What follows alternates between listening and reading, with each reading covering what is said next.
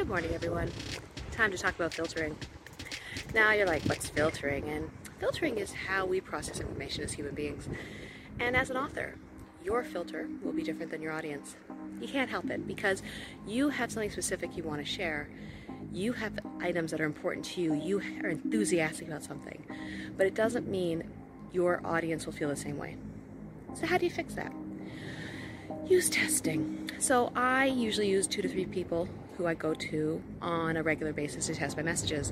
This helps me make sure that my understanding of my audience is on point, that I'm aware of any underlying challenges that are happening that someone hasn't told me about, whether it's stakeholder direction that's changed, a decision that's coming, how the people react to certain things where I don't have the life experience to understand why they wouldn't be happy about something.